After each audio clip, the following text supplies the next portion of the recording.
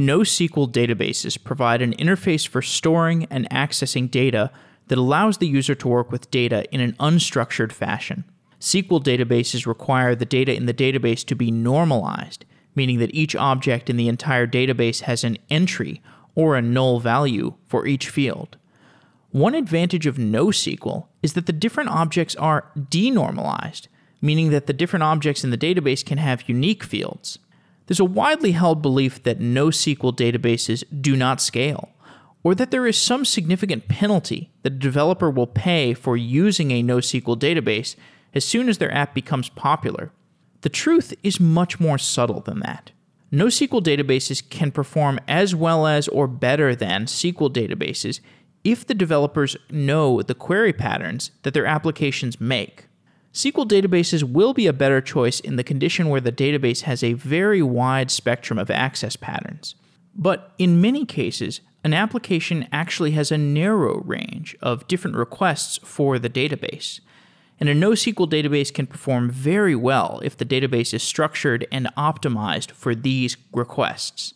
Rick Houlihan is an executive with Amazon Web Services who works with database teams and engineers to optimize their products and their database infrastructure. Rick joins the show to discuss the tenets of NoSQL and describe the fundamental contrast between NoSQL and SQL database limitations. We are hiring a software engineer who can work across both mobile and web applications. This role will include work on softwaredaily.com, our iOS app, and our Android application. We're looking for someone who learns very quickly and can produce high-quality code at a fast pace. We're looking to move beyond the world of just being a software podcast into more of a platform of information about software. If you're interested in working with us, send an email to jeff@softwareengineeringdaily.com. We're looking for somebody who is hungry and wants to learn quickly and wants to build lots of software.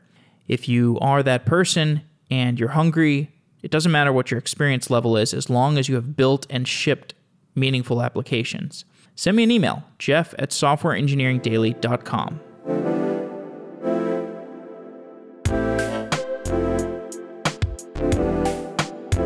Today's show is brought to you by Heroku, which has been my most frequently used cloud provider since I started as a software engineer.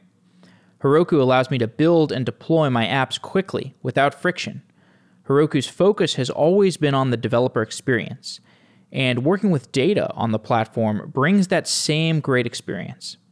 Heroku knows that you need fast access to data and insights so you can bring the most compelling and relevant apps to market.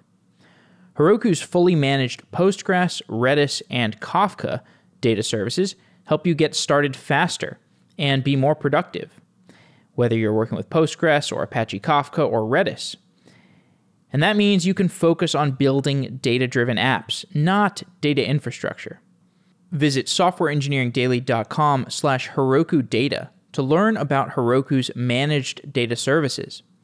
We build our own site, softwaredaily.com, on Heroku, and as we scale, we will eventually need access to data services. I'm looking forward to taking advantage of Heroku's managed data services because I'm confident that they will be as easy to use as Heroku's core deployment and application management systems. Visit softwareengineeringdaily.com/Heroku Data to find out more. And thanks to Heroku for being a sponsor of Software Engineering Daily.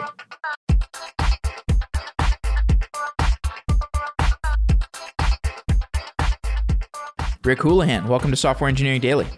Hey, great. Thanks for having me. I really appreciate it. You've said that the history of database technology is a history of data pressure. Explain what data pressure is and how it relates to the databases that we use today. Yeah, sure. No, that's a great question to start with. So I always like to start off with that kind of analogy of, we've always had these series, like I said, peaks and valleys of data pressure. And what that really means is it's the ability of the systems that we're asking to process our data to process that data at a reasonable cost or in a reasonable time. And when one of those dimensions is broken, that's what I like to refer to as a technology trigger. And over the years, we've invented many things as we've encountered these technology triggers and data pressure. There are several explanations for why NoSQL rose in popularity after SQL had been the predominant database type. We've explored some of those different theories on this show. Give me your historical perspective for why NoSQL became popular. Well, sure. I mean, and really what it comes down to is, again, as people start to process volumes of data, the relational database that we've used for so many years turned out to not scale so well. And that really points back to the reason why it was invented in the first place. And the relational database came into being because, again, we were experiencing data pressure. It was the cost of processing data that was preventing us from scaling. And the relational database decreased the pressure on the storage systems because the normalized data model deduplicated that data and allowed us to free up storage, so to speak, which was really the most expensive resource in the data center 30 or 40 years ago. But now, today, fast forward, that we pay pennies per gigabyte, right? And we're paying dollars for our CPU minutes. And really the CPU is no longer just this fixed asset that's kind of, spinning an idle loop when it's not doing anything else. It's an asset that we can use to do other things. And so joining data and running complex queries is really not something that we'd like to spend our money on, so to speak. And so NoSQL databases allow us to use a denormalized data model that's finely tuned to the access pattern and allows us to use simpler queries that don't burn up the CPU so much. But it does this at the cost of the storage, which is actually today quite fine because storage is so cheap. And really the CPU is where we want to drive the efficiency. With that said, is it a free lunch given infinite storage space, the decision to choose between a SQL and a NoSQL database, or are there penalties in terms of latency or some other penalties at a high level while we're talking at a high level? Yeah, no, absolutely. So NoSQL databases do really well when we have a very predictable access pattern, right? When something is a repeatable process, and we're thinking kind of a transactional application, online transaction processing, or OLTP apps. These are great applications for NoSQL databases. And that's because, again, if we have a well-understood access pattern, then I can structure the data that's very specific and tuned to that particular pattern. Relational databases, they're agnostic to the access patterns, right? But that really means they're optimized for none of them. But that's okay because they have a really good purpose in life, and their purpose is to satisfy the need for an ad hoc query. And that kind of application is what we would typically call an OLAP style application, right? Online analytics processing. And for those types of applications, you don't really know what kind of questions are going to be asked, what the access patterns are going to be. They might be different today than they are tomorrow. And for those types of applications, a normalized data model with an ad hoc query engine makes the most sense. So there's a small set of applications, those OLAP applications, that still make sense for the relational database. But for everything else, we should really be thinking NoSQL first because it drives a lot of efficiency into the system, and the cost of scale is so much lower that it's well worth the consideration. Let's talk through the anatomy of a NoSQL table. First, explain how does a really big table get divided up into partitions using a partition key? Yeah, sure. So this is fundamental, premise for all NoSQL databases. They all scale the same way. Typically, what you're going to do is you're going to define some sort of item that we're going to insert into a collection. This item is going to be uniquely identified on some attribute in DynamoDB. That's called a partition key. In MongoDB, that's the underbar ID. At some point, you're going to choose to use a shard key or assign a shard key with MongoDB that's a little bit, that allows us to distribute this data across an arbitrary, what we call key space. Now, in DynamoDB, the partition key serves that purpose. So when I define the partition key in a DynamoDB table or in any wide column database, I use this partition key value as the shard key. And what we're doing is we're taking this value, we're going to create an unordered hash index across this logical key space, and then we're going to start laying these items out across that key space. And if I need to scale the system in either throughput or storage capacity, what I'll do is I'll split the key space across multiple physical nodes, right? This gives me the ability when I query the system, as long as I provide that shard key or that partition key condition within the query, I know exactly where to go on the array of nodes that are servicing the key space. There could be thousands of servers participating in the servicing of this key space. But as long as I get that partition key equality condition, I know exactly which server to go to. And this is what gives me, fast and consistent performance at any scale for NoSQL databases, again, because it's automatic. As soon as I query the system, the request router knows exactly where to go to get the data. I don't have to search across the key space to find that information. What is a sort key? Okay, so sort key is in a wide column database, what you're doing is you define a primary key, which consists of both a partition and a sort key. In a partition key, it uniquely identifies an item in a partition key only table. But when I add the sort key, an interesting thing happens. The partition key now identifies a folder or some sort of container, and the sort key uniquely identifies the item within that container. And when I query the system, I can do two things. I query with a partition key equality condition that says go here, and then a sort key condition, which can include range queries like greater than, less than, or between, things that give me the ability to kind of filter the items that live in this partition.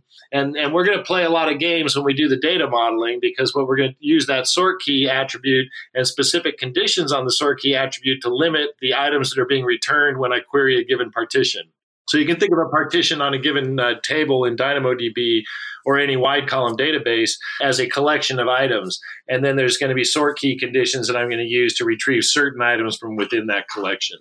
And we'll keep working through a few of these terms just because I want to set us up for a higher level or a more rich conversation. But just to continue moving through some of this technical vocabulary, could you define the term partition overloading? Sure. So partition overloading is when what we're going to do is we're going to create multiple types of partitions on the table. So typically in a NoSQL database, we're going to insert all of the items that we need that we're interested in. They don't all have to be the same structure. So that's one of the big differences between a DynamoDB table and maybe your traditional relational database. When I define a table in a relational database, all of the items or all of the rows on that table look the same. In a NoSQL database, when I define a table or a collection, really what that is, it's an object collection. I'm going to throw a lot of objects in there. They can be all different types.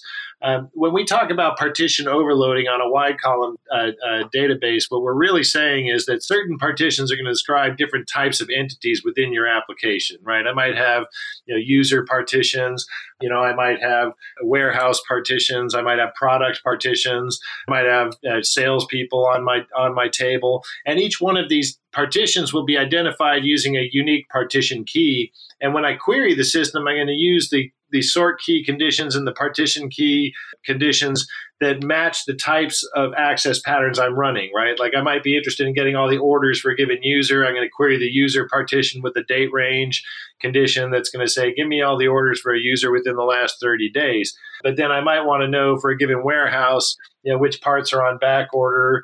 So I might query the warehouse with a different condition that's saying, hey, give me all the parts and filter on, a back ordered state for the parts that this warehouse has. This gives me all the parts that are given in a given warehouse that might be back ordered. So there's totally different query conditions, querying different types of partitions for different types of data. And that's what we mean by partition overloading. And does the database accessor, like the client who is accessing the database, do they need to know anything about these sort keys or partition keys, or is this stuff that's taken care of somehow under the covers by the database itself? You kind of need to understand what data you're storing on the system, right? When I define items, I'm going to define items to have a partition key and a sort key, and I'm going to typically use generic names for those attributes, things like PK and SK. And then every item I insert on the table is going to have an attribute called PK. It's going to have an attribute called SK. And the values that I insert there are going to dictate what type of item that I'm really storing in the system. And when I query the system, I'm going to say, the PK equals X. That's really going to, whatever X is, defines the partition that I'm querying. And then the sort condition I'm using will be specific to the access pattern, right? If I'm querying a user partition, then I'm going to use sort conditions that are going to retrieve items from that user, partition. And if I'm querying a different type of partition, I might use totally different sort conditions. And that is definitely up to the client, the accessor, the user. These are going to define the access patterns. They're going to define the data that's being stored, and they're going to define the conditions that we're going to use when we query the data. So this is actually a process we typically go through when we design a table. We're going to define your entity model. That entity model is going to really define what types of partitions live on your table. Then we're going to look at and identify all the various access patterns that we're going to run against that entity model. And then we can go and we can start to actually model the data, define the partitions, define the item types.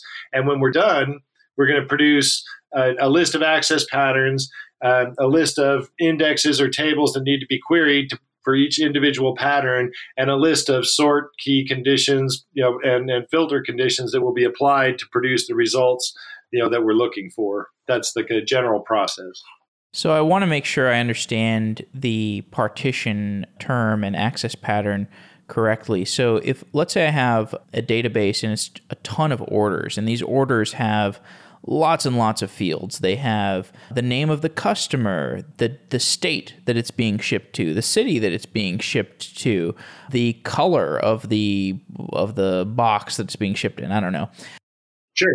All kinds of different descriptions. All kinds of different fields. Let's say I pick the partition key of state. Like the state, is it Texas? Is it California? Is it Michigan? If I pick that partition key of state, that means that the database is going to be partitioned. It's going to be split up physically in terms of those different states. So that, and I might do that because I might have lookups where I'm frequently perhaps getting all of the orders from a specific state. So then my database is pre-optimized. It's going to be laid out to be able to serve that kind of query.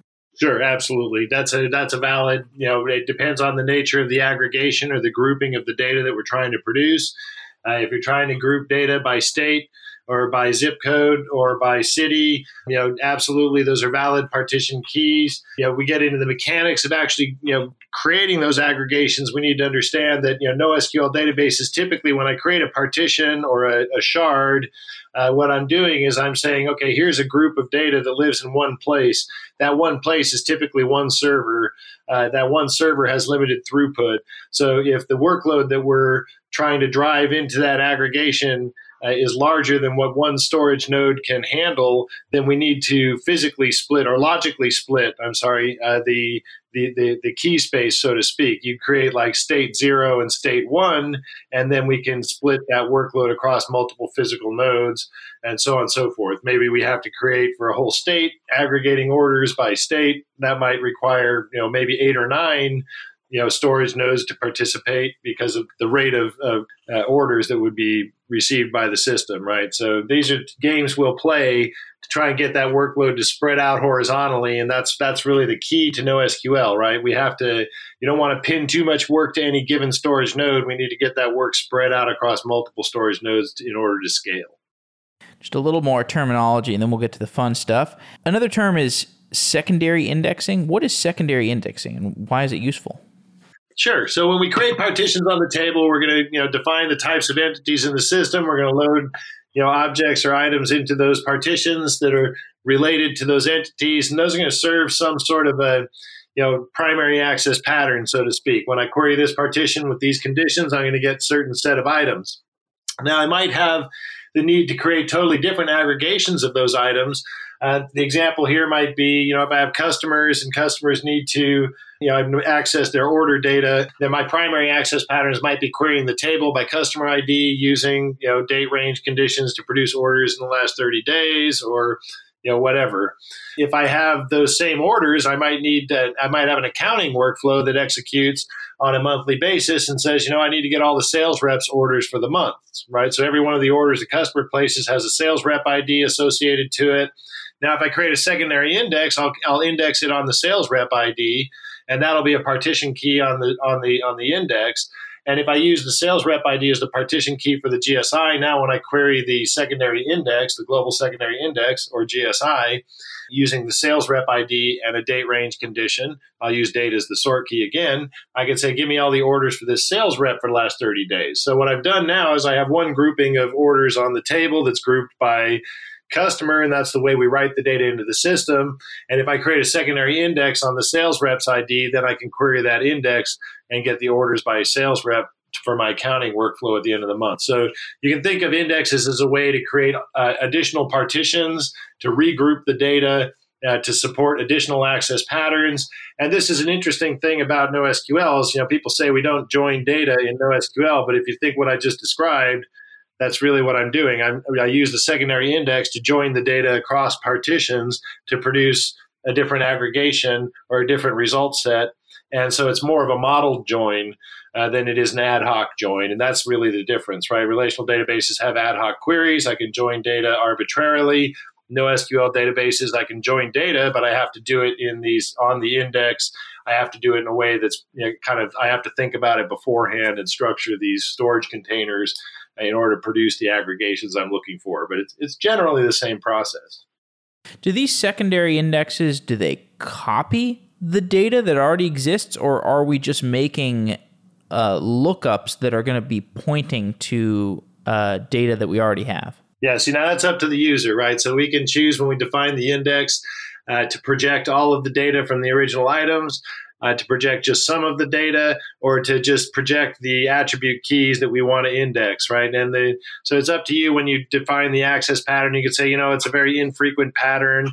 Maybe I just want to know the items that match. I don't expect those result sets to be really large. So we'll create an index that's keys only. That's going to be very lightweight from a storage perspective. You're not going to have to pay a lot for that. And then when you get the items that match, you'd go back to the table and do maybe a batch get item and get the data that you need from those items.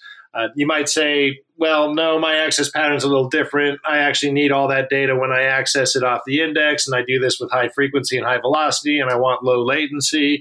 So let's project the items completely onto the index. That's going to double my write capacity cost. It's going to double my storage cost, but it's going to optimize my read. So this is the question when you create the index: do I optimize for the read? Do I optimize for the write? And that's going to that decision is informed by the nature of the access pattern, right? What's the velocity of the data? What's the shape of the data? How much does it cost me to optimize for that read? Is that a cost I want to bear? Or would I prefer to optimize for the write and pay less? That's a decision the user makes when they analyze the access pattern. In order to scale, databases need to be sharded oftentimes. In DynamoDB, does the database designer have to figure out how to do this sharding, or is sharding taken care of by the database implementation? So in all NoSQL databases, there's a condition that we call hotkeys. And hotkeys really are about how much throughput am I asking to a given logical key to provide, right? In DynamoDB, we use relatively small storage nodes. And the reason we do this is so that we can scale the system quickly. Legacy technologies like MongoDB and Cassandra, they'll use very large storage nodes because they're essentially an entire server. The downside to using large storage nodes is that the scale becomes expensive because the more shards I have, the longer it takes to add a new shard. Right. And the reason why is because I have to actually replicate some data onto the new shard before it becomes available.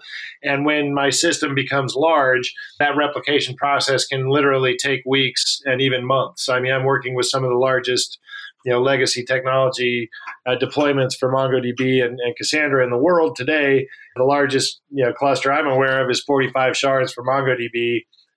They started replicating shard 46 in July. They expect it to be done in February sometime. So just, this is not an uncommon experience. With MongoDB or with DynamoDB, we use very small storage partitions because we want to be able to scale quickly from 0 to 1 million requests per second. But this comes at a cost. It comes at a throughput. There's an issue with throughput with DynamoDB partitions, right? You have to be aware of this. And so write sharding in DynamoDB is something that the user does need to become aware of for scaled out workloads. But generally speaking, if we select the right partition key, that's not something that the user has to be aware of because that partitioning occurs under the covers for NoSQL databases. So as long as I'm not trying to pin too much workload to a single logical key, then we can go ahead and let the system take care of that. I hope that's a good answer.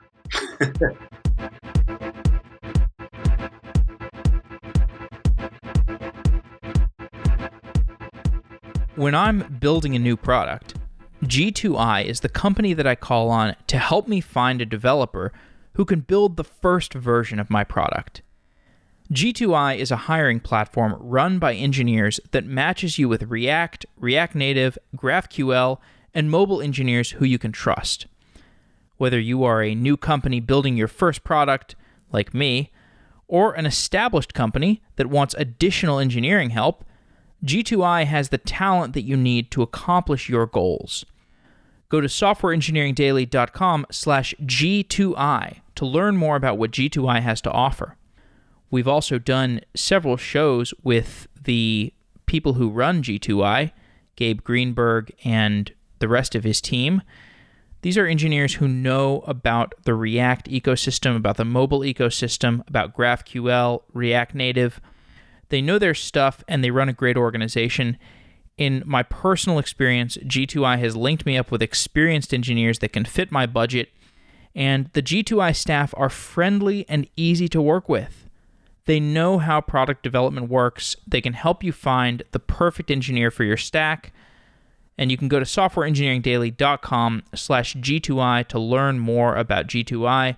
Thank you to G2I for being a great supporter of Software Engineering Daily, both as listeners and also as people who have contributed code that have helped me out in my projects. So if you want to get some additional help for your engineering projects, go to softwareengineeringdaily.com/G2I. Now, I think we've given people the proper building blocks mentally to understand why databases get tuned in different ways, because, a database is, at a high level, it's just a ton of data. And, we simply don't have the tools today, the futuristic tools, to be able to just say, look, we've got a big lump of data and we've got a magical API that's going to figure out the best way to always query that data. It's going to, this magical API is going to turn your data into the correct database, and it's going to give you all the correct ways to query it, and there's going to be minimal cost and everything. This is just such a huge optimization problem that we as an industry are going to figure out over time with new databases, new things that are built on top of those databases. The state of database design and choice today, a lot of it depends on the read and the write paths of your application. So if you have an application that's writing time series data at a very, very high volume, but that data is very rarely accessed, then you have a certain kind of application that you may have a certain kind of database need for. On the contrary, if you need a database that suits a ride-sharing application, maybe you need a different kind of application. And the point is that different clients are reading and writing to that database in certain ways, and the patterns of the reads and the writes are often, and there's also the shape of the data. That's a third maybe dimension that we can explore here. Are there some certain read and write patterns that you can illustrate to help us understand how we should be making these choices that we've outlined earlier, things like sort key and partition key?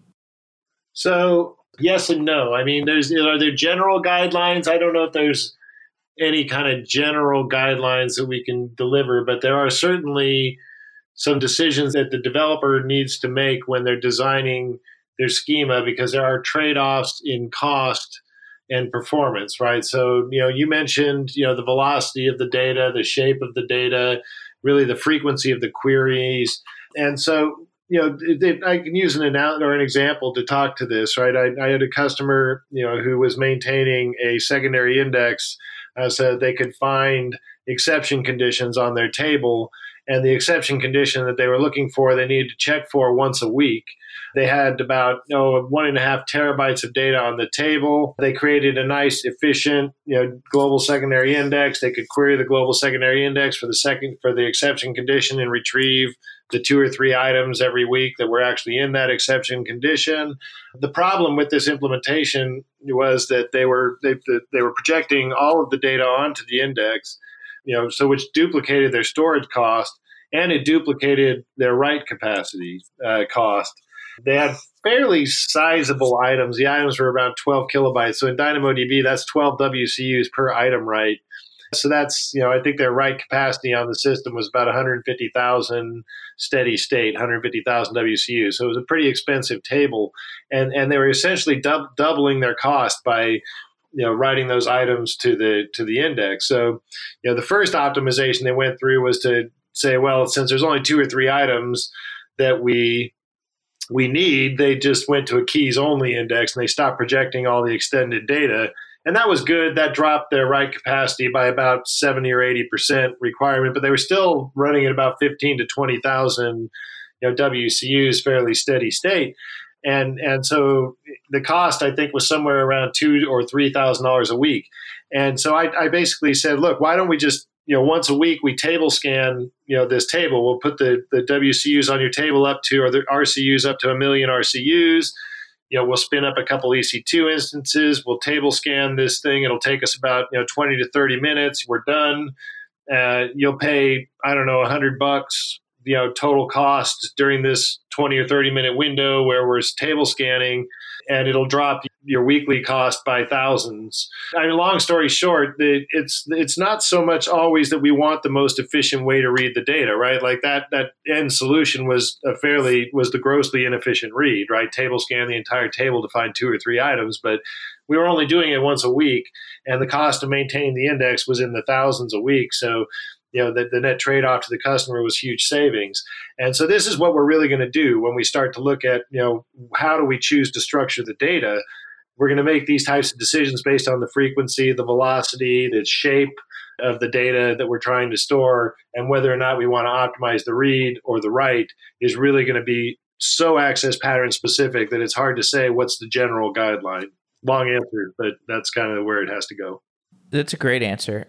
We have a lot of episodes about exploring the query patterns of transactional processing versus analytic processing. Transactional processing being like a write or a read to a single record, or some specific small collection of records perhaps, or just, I guess more accurately, just a write to the production database in many cases, although even that's kind of a crude way of putting it. And then OLAP being these analytic processing systems where you have really high volumes of data. You're often doing aggregations, like maybe you're summing the profits that you've made from all the orders across the entirety of a gigantic e-commerce website. Are NoSQL databases specifically better suited to OLTP applications, or is there a way to use NoSQL databases as OLAP applications?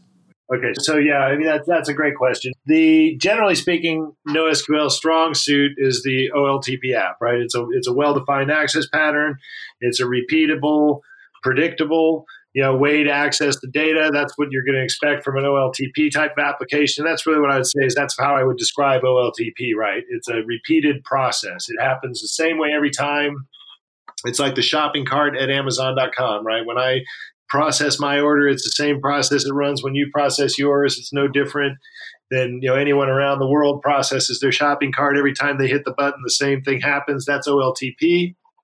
That is a sweet spot for NoSQL. Now, the other side is the OLAP application, and I would really qualify that into 2 buckets. You've got kind of operational analytics, which is almost a repeatable process, right? It's something where I'm looking for summary, KPIs, key metrics that are driving information back into my system. Things like, current request rates, current order rates, total sums, counts, downloads, all these types of things that we try to generate as kind of report metrics.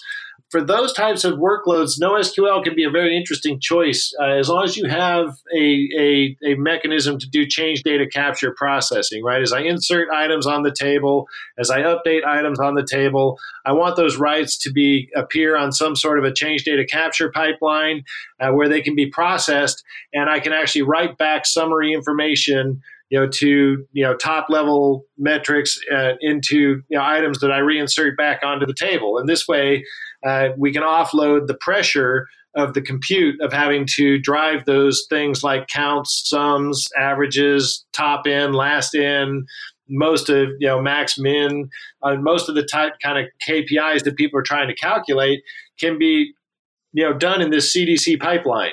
This is actually something we found at Amazon that we started doing very early on before we even chose to migrate off of NoSQL, off of our Oracle systems to NoSQL. We were creating roll-up tables in our Oracle databases to hold these KPIs because the cost of doing those queries in real time, the compute cost was just too high, right? So we would maintain roll-up tables for sums, averages, like downloads per song and or whatnot for Amazon Music. Don't calculate that in real time. It was too hard. and too expensive. And so once we did that, we're kind of starting to realize, these are kind of eventually consistent KPIs, which is fine. And it actually works really well with time series data, because if you think about it, time series data loads into a time-bound partition, and once it's loaded, it doesn't change. So if I calculate the total sums, averages, and whatnot I'm looking for and write that back as a summary item, it's a lot cheaper to select that item than it is to compute that value every time somebody needs it. And the reality is the data doesn't change. So it works really well. Now, the other type, again, long answer, but the other type of analytics is that ad hoc analytics, right? Kind of think like a market analyst is coming in and who knows what happened today, and he's summoned data on different dimensions. He's grouping on different aggregations every day. Those types of applications, that's definitely the realm of the relational database. So again, predictable access patterns, predictable analytics. So I would say operational analytics, things that allow us to kind of compute using a CDC pipeline. Those are great use cases for NoSQL. The third category of kind of the ad hoc analytics, I guess you'd say ad hoc OLAP, that's the relational database. And since you are such a diehard NoSQL advocate and you have just made an advocacy for SQL, we have to go a little bit deeper there.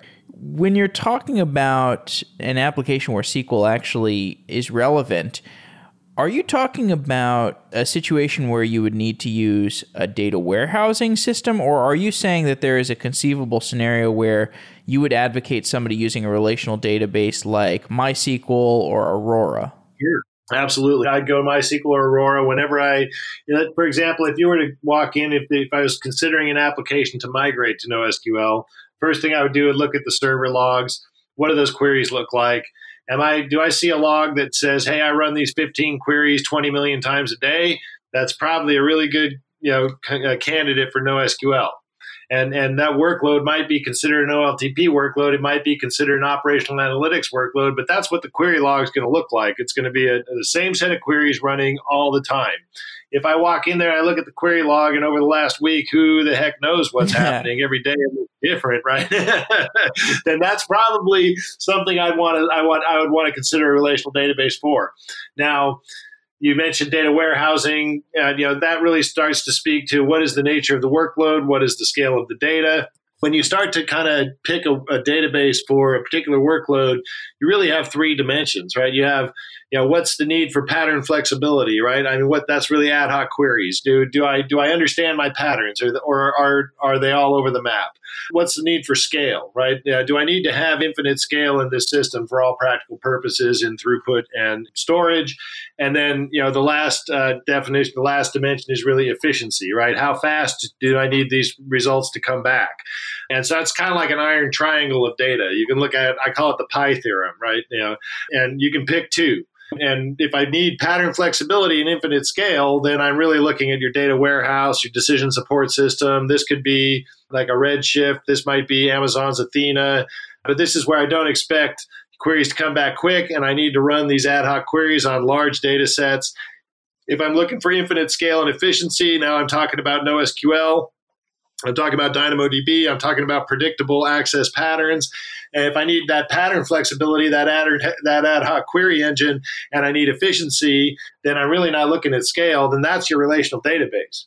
And that's what we really got to understand here is that relational database is going to operate very, rather efficiently when I need ad hoc queries, but only at limited scale. And so this is where our trade-offs get into, if we start to scale beyond what the relational database can handle, then we better be looking at a different type of workload, which is that data warehouse, that decision support system. And that's going to run better on a Redshift or an Athena. It sounds like, to boil down what you're saying, if you know the query pattern of your application, NoSQL is a good candidate. If you have such a diverse range of different queries that people are running, you're not going to be able to pick partition keys and sort keys and secondary indexes that are actually going to make sense. You're just going to, if you try to do that, you would have so much bloated database infrastructure that it would just not make any sense. So you'd be spending way too much money. You'd be spending way too much time maintaining this thing. You'd be better off with just the simple, you maybe go through some normalization process and get your data in a SQL database. Correct. Absolutely. That's really what it comes down to. If I can predict the access pattern, let's go NoSQL. If I can't, then let's try and get this thing into a relational footprint somehow. Yeah. And the other thing, so I was watching a talk you gave, and something that I guess I didn't realize was that if you do know these access patterns, NoSQL can actually be more efficient to query than a SQL database. Is that accurate? Like the query efficiency is actually going to be better? Oh, yeah. No, absolutely. I mean, if you think of a NoSQL database, what is a NoSQL database? It's a distributed hash table, right? This is what we're doing. We're taking that partition key, we're creating an unordered hash index. And when I need that thing, what am I doing? I'm querying the hash index for that particular key value. That's a time constant function, right? I mean, querying a hash table.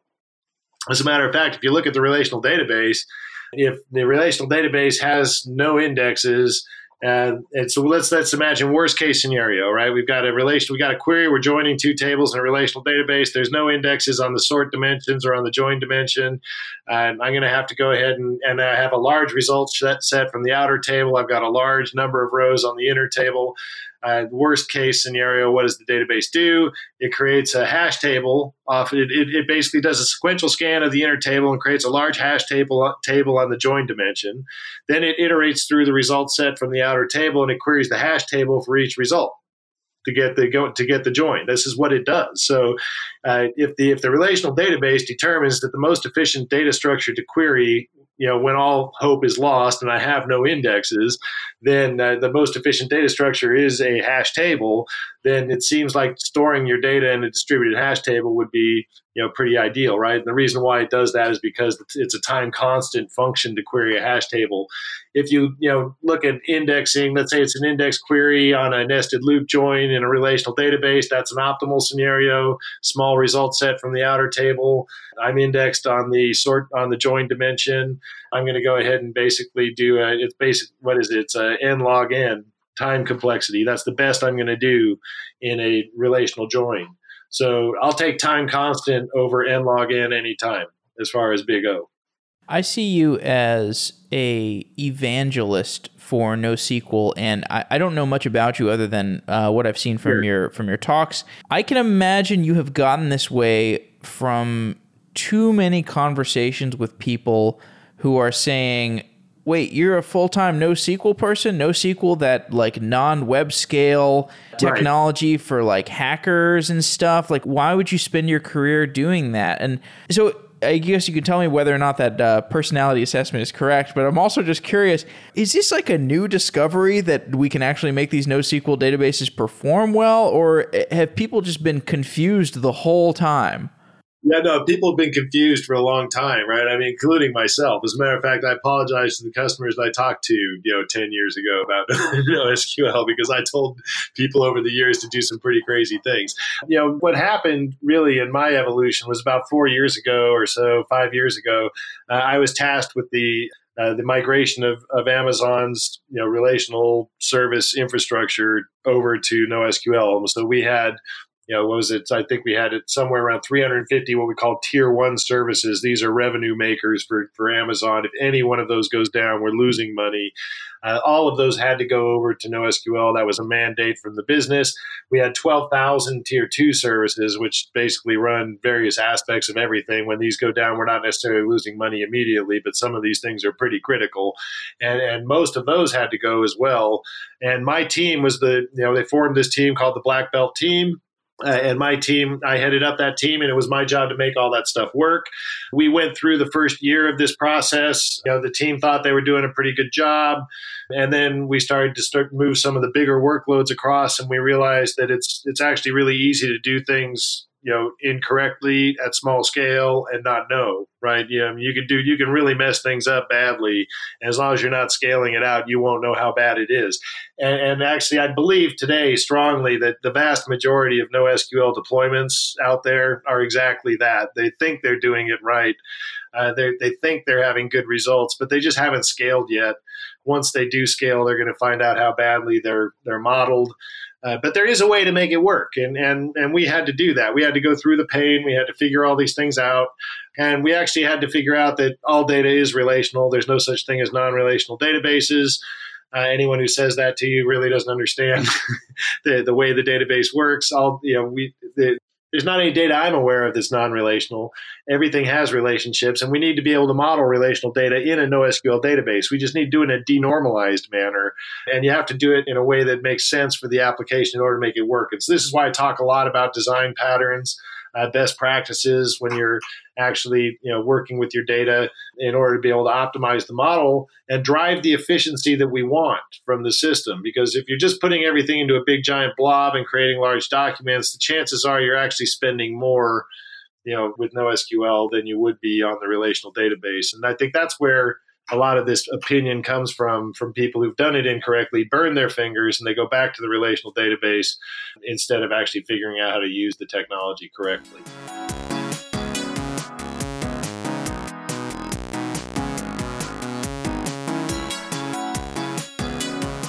Being on call is hard, but having the right tools for the job can make it easier. When you wake up in the middle of the night to troubleshoot the database, you should be able to have the database monitoring information right in front of you. When you're out to dinner and your phone buzzes because your entire application is down, you should be able to easily find out who pushed code most recently so that you can contact them and find out how to troubleshoot the issue. VictorOps is a collaborative incident response tool. VictorOps brings your monitoring data and your collaboration tools into one place so that you can fix issues more quickly and reduce the pain of on-call. Go to victorops.com/sedaily and get a free t-shirt when you try out VictorOps. And it's not just any t-shirt, it's an on-call shirt. When you're on call, your tools should make the experience as good as possible. And these tools include a comfortable t-shirt. If you visit victorops.com/sedaily and try out VictorOps, you can get that comfortable t-shirt.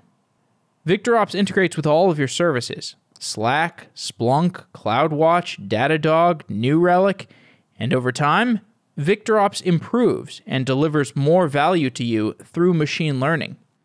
If you want to hear about how VictorOps works, you can listen to our episode with Chris Riley. VictorOps is a collaborative incident response tool, and you can learn more about it as well as get a free t-shirt when you check it out at victorops.com/sedaily. Thanks for listening, and thanks to VictorOps for being a sponsor.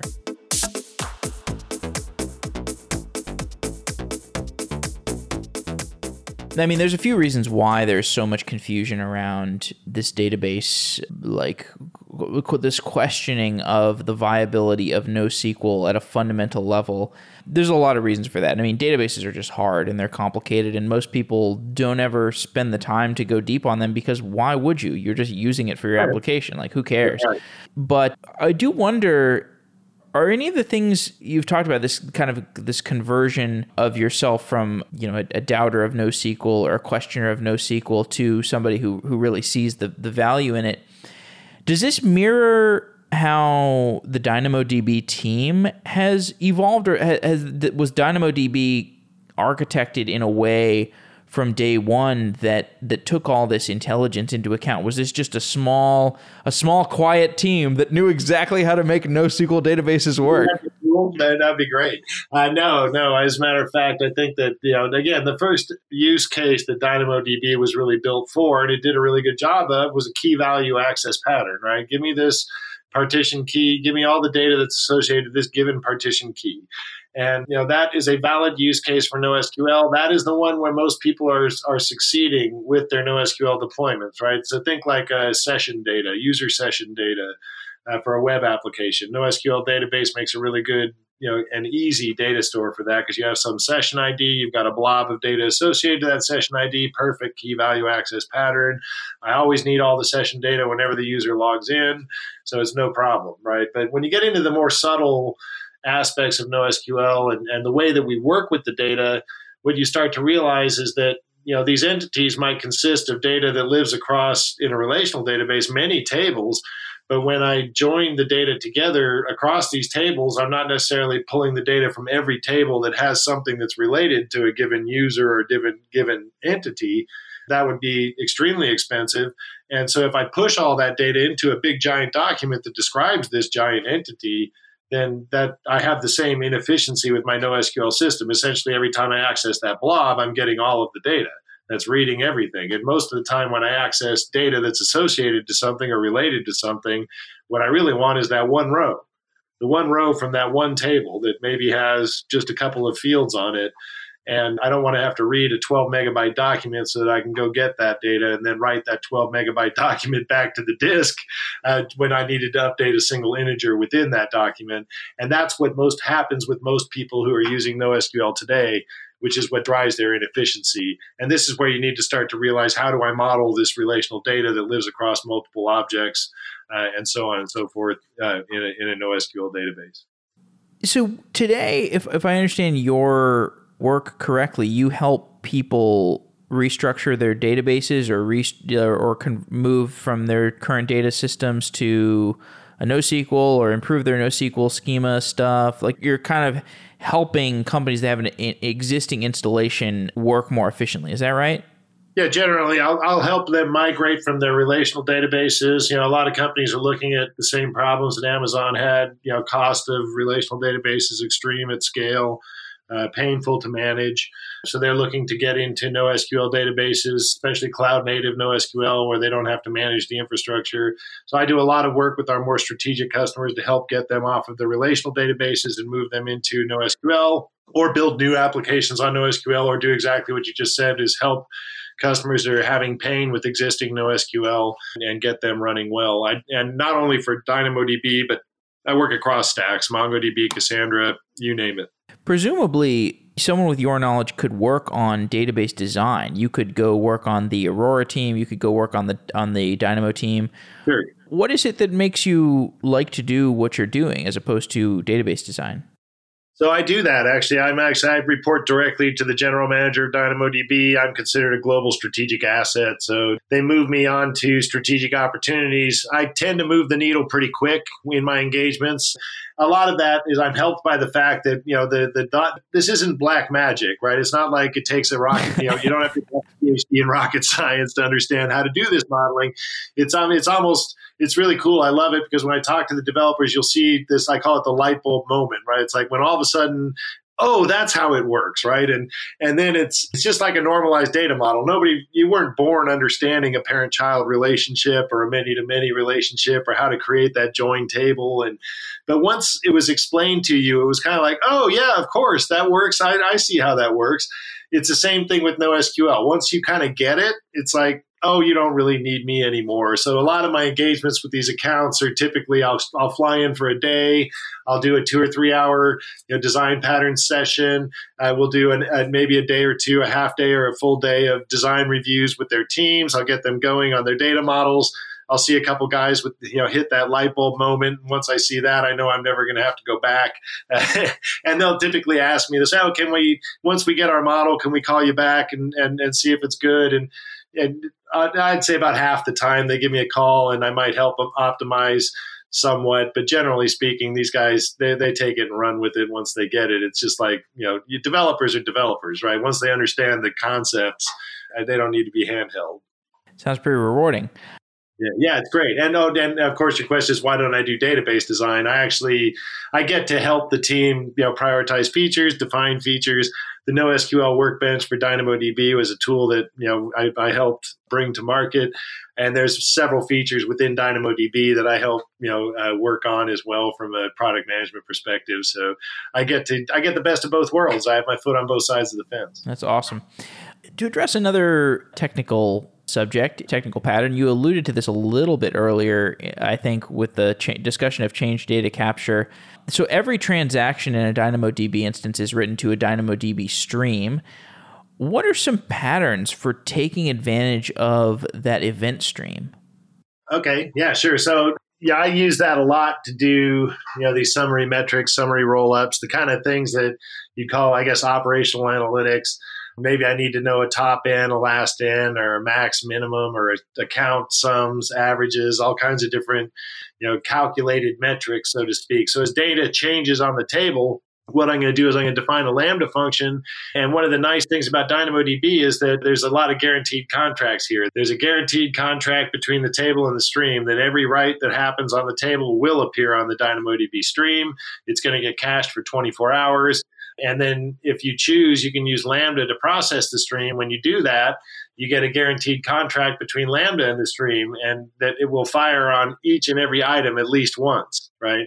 Generally speaking, it will fire only once, but there is a rare condition in which, maybe the container in which the Lambda was executing went offline or crashed, and it might have to refire. In that case, we might actually process an item twice. So when you code those Lambda functions, code them to be idempotent, but as long as you do that, then you're guaranteed the processing of from the table to the stream, from the stream to the Lambda to wherever it needs to go. Now, as far as what are the patterns people use, they'll write that data back into those top level metrics and create these summary items that people can then select using a time constant query, as opposed to calculate all that data using by reading it and trying to calculate it. The other thing they'll do is replicate that data into other systems, right? So a couple of things DynamoDB doesn't support. We don't support geospatial indexes, and we don't support full text indexes. So I have a lot of customers that will sync that data into Elasticsearch that when they need to run those types of queries, and then they'll query the Elasticsearch index for geospatial, for example, and then query those items off the DynamoDB table using batch get items.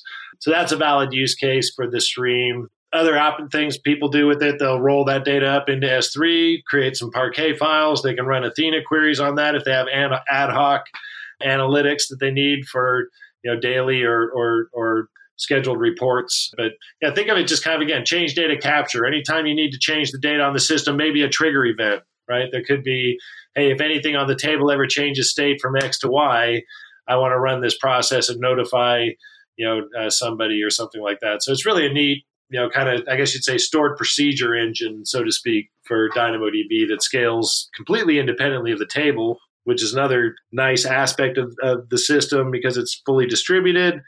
We don't have to worry about stored procedures that are running in your Lambda functions impacting the availability of the data on your table. These two things are completely disconnected and they scale independently of each other, which is a really nice system to give you that kind of processing pipeline.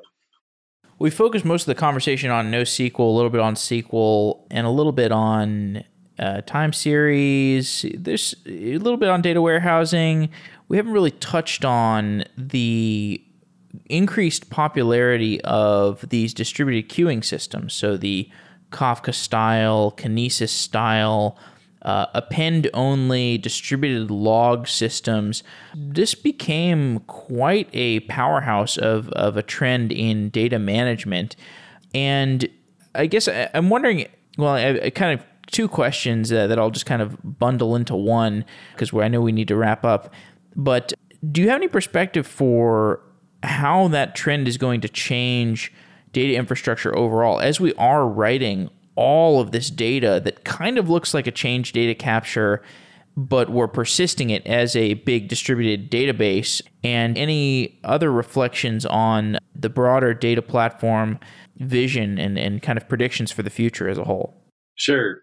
So interesting you talk about, so you're really talking about kind of stream data processing. And I do see that becoming much more of a, I guess, front and center component of the modern application stack, so to speak. It's what drives machine learning, right? I mean, we called this stuff back in the day complex event processing and pattern recognition. And this is kind of that on steroids, being able to take the data, shove it into Kinesis, Firehose, roll it up into Parquet files, drop into S3, run Athena queries over the top of it, execute stream processing, stream aggregations, time-bound queries of the event stream, so to speak, find all the events in this time window that match these conditions and create these reports and aggregations off of it. So these are interesting types of workflows. They kind of touch a little bit on NoSQL, not, as I guess a back end to store some of that data, but I will see that this is like the leading edge of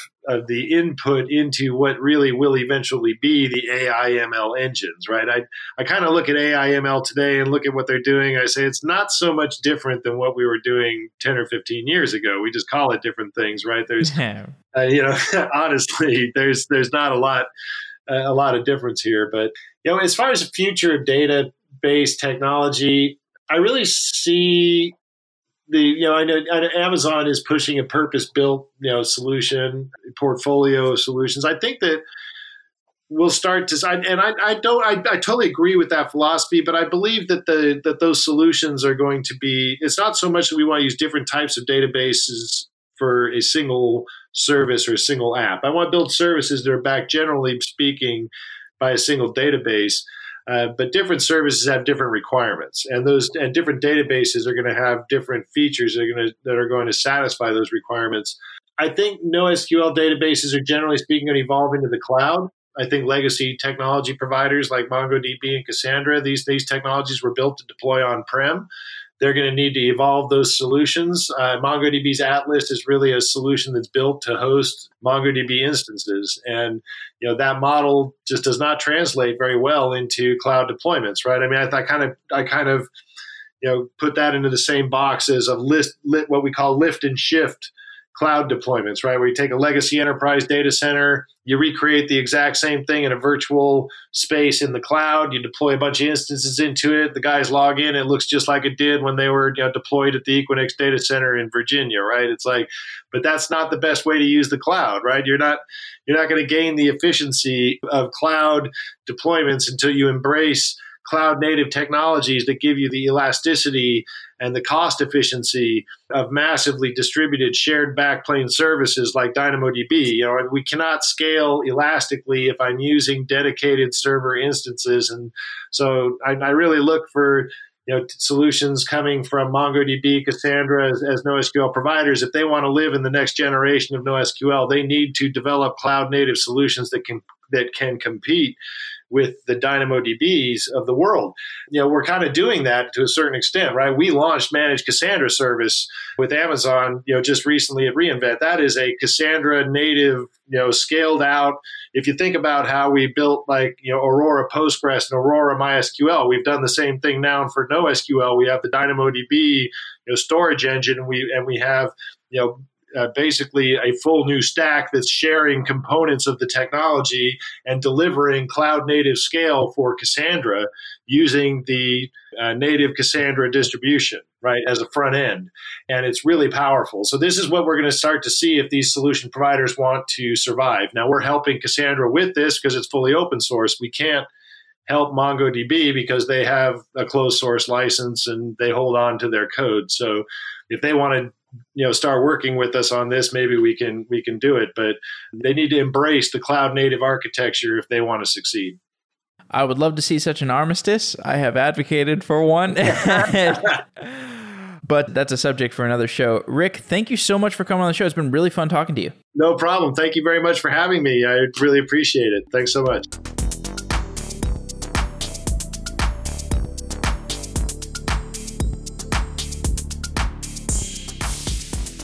Embedded analytics is the way to add dashboards to your application. Are the dashboards that are in your application engaging your end users, or are they falling flat? According to analyst firm Gartner, the UX of embedded analytics has a direct impact on how end users perceive your application. Fortunately, you don't have to be a UI UX designer to build impressive dashboards and reports. Logi Analytics has come up with 6 steps that will transform the user experience of your embedded analytics. Logi Analytics is the leading development platform for embedded dashboards and reports. And unlike other solutions, Logi gives you complete control to create your own unique analytics experience.